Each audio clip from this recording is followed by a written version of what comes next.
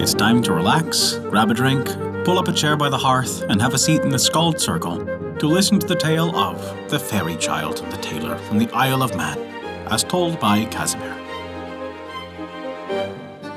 Before we begin our story, we wanted to remind you that we release new tales for free every week. Our shorter tales release on Wednesdays, and our longer chapter stories release on every other Saturday.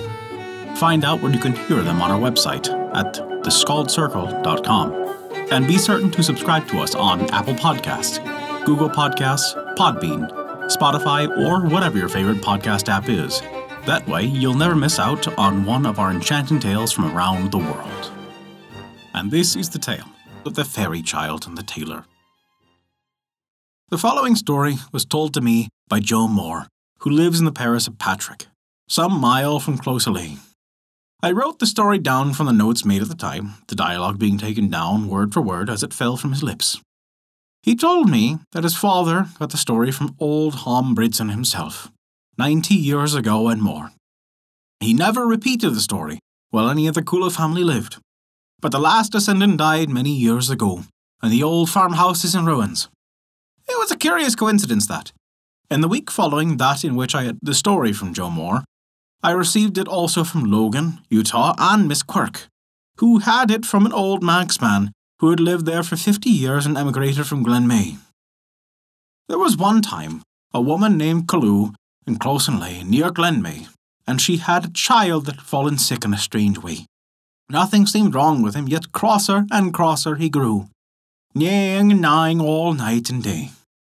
The woman was in great distress, and charms had failed, and she didn't know rightly what to do. It seems that, about a fortnight after birth, the child, as fine a child for his age as you would see in a day's walk, was left asleep while the mother went to the well for water.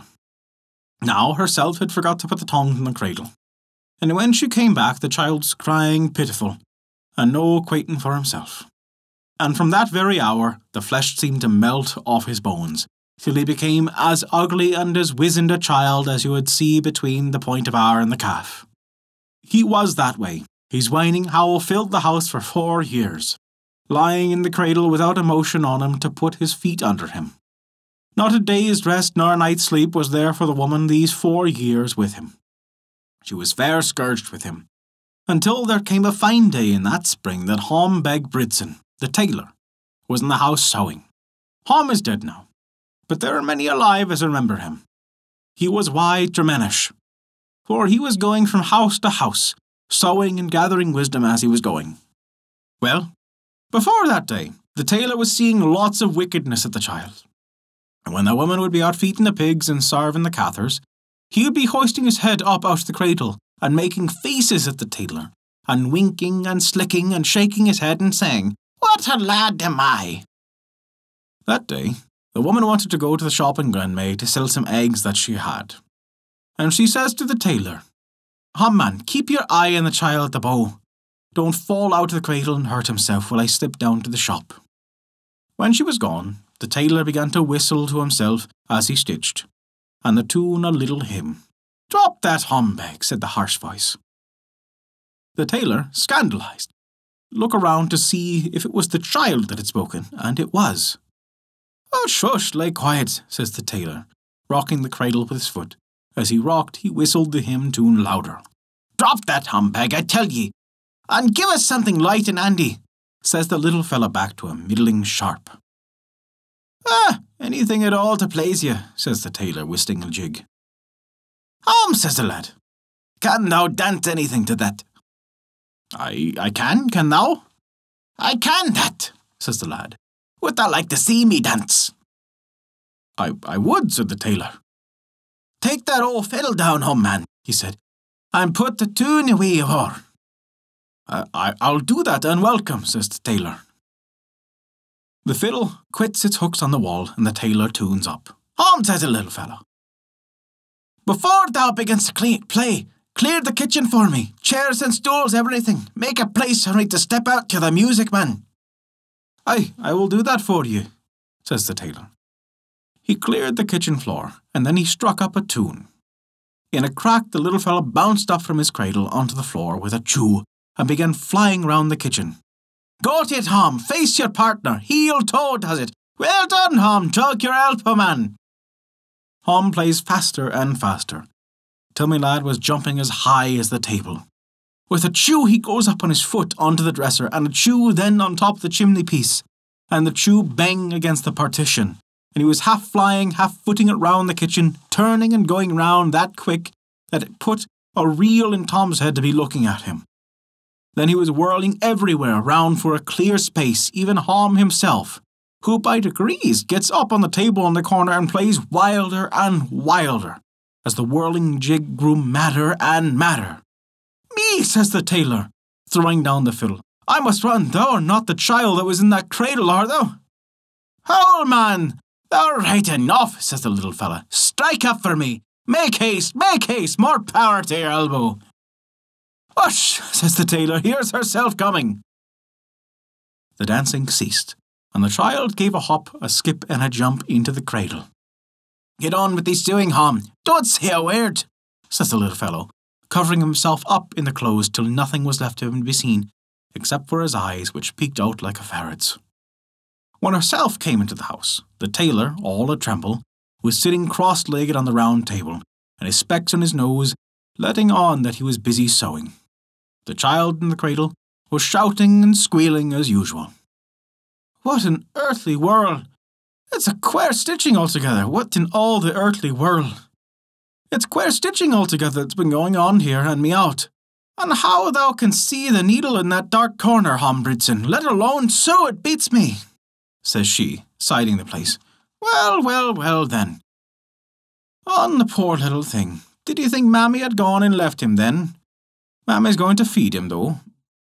The tailor had been thinking mighty with himself, what he ought to do, so he says, Look here, woman, give her nothing at all, but go out and get a crayful of good turf. She brought in the turf, and throws a big bundle of fern on it.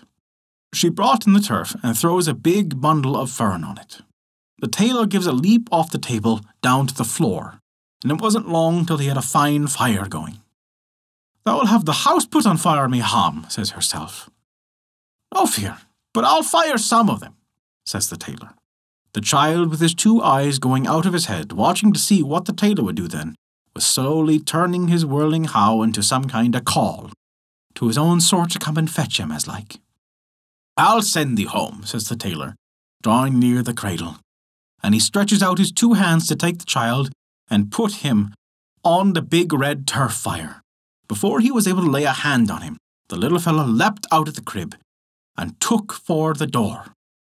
The back of me hand and the sole of me foot to you, says he. If I would only had another night, I would have showed thee a trick or two more than that. And then the door flew open with a bang, as though someone had thrown it open, and he took off with himself like a shot. A hullabaloo, a laughing and making fun was heard outside, and the noise of many running little feet.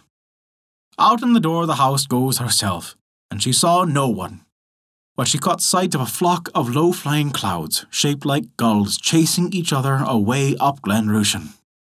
Then comes up to her ears, as if afar from the clouds, sharp whistles and wicked little laughs, as if making mock of her. Then, as she was turning round and searching, she suddenly sees her own sweet, rosy, smiling child, with thumb and mouth lying on the bank right before her. And she took all the joy in the world of the child that he was home, again safe and sound. And that is the tale of the fairy child and the tailor from the Isle of Man. Thank you for listening to our story. If you enjoyed it, we recommend taking a look at our Patreon page, as noted in the description below. You can earn great rewards while also supporting us, to keep these stories alive for generations to come. Also, remember to subscribe to us on your podcast app, and leave us a 5-star rating if you enjoyed this story. A special thank you to Kat for their support this month. Without your contribution, we wouldn't be able to continue these stories, and we truly appreciate it. Visit thescaldcircle.com to stay up to date with all of our current events, news, and much more. Not only that, but you can also visit our story archive of every tale we have ever told. It's sorted by origin and region for the convenience of your listening pleasure. Thank you for listening to our story.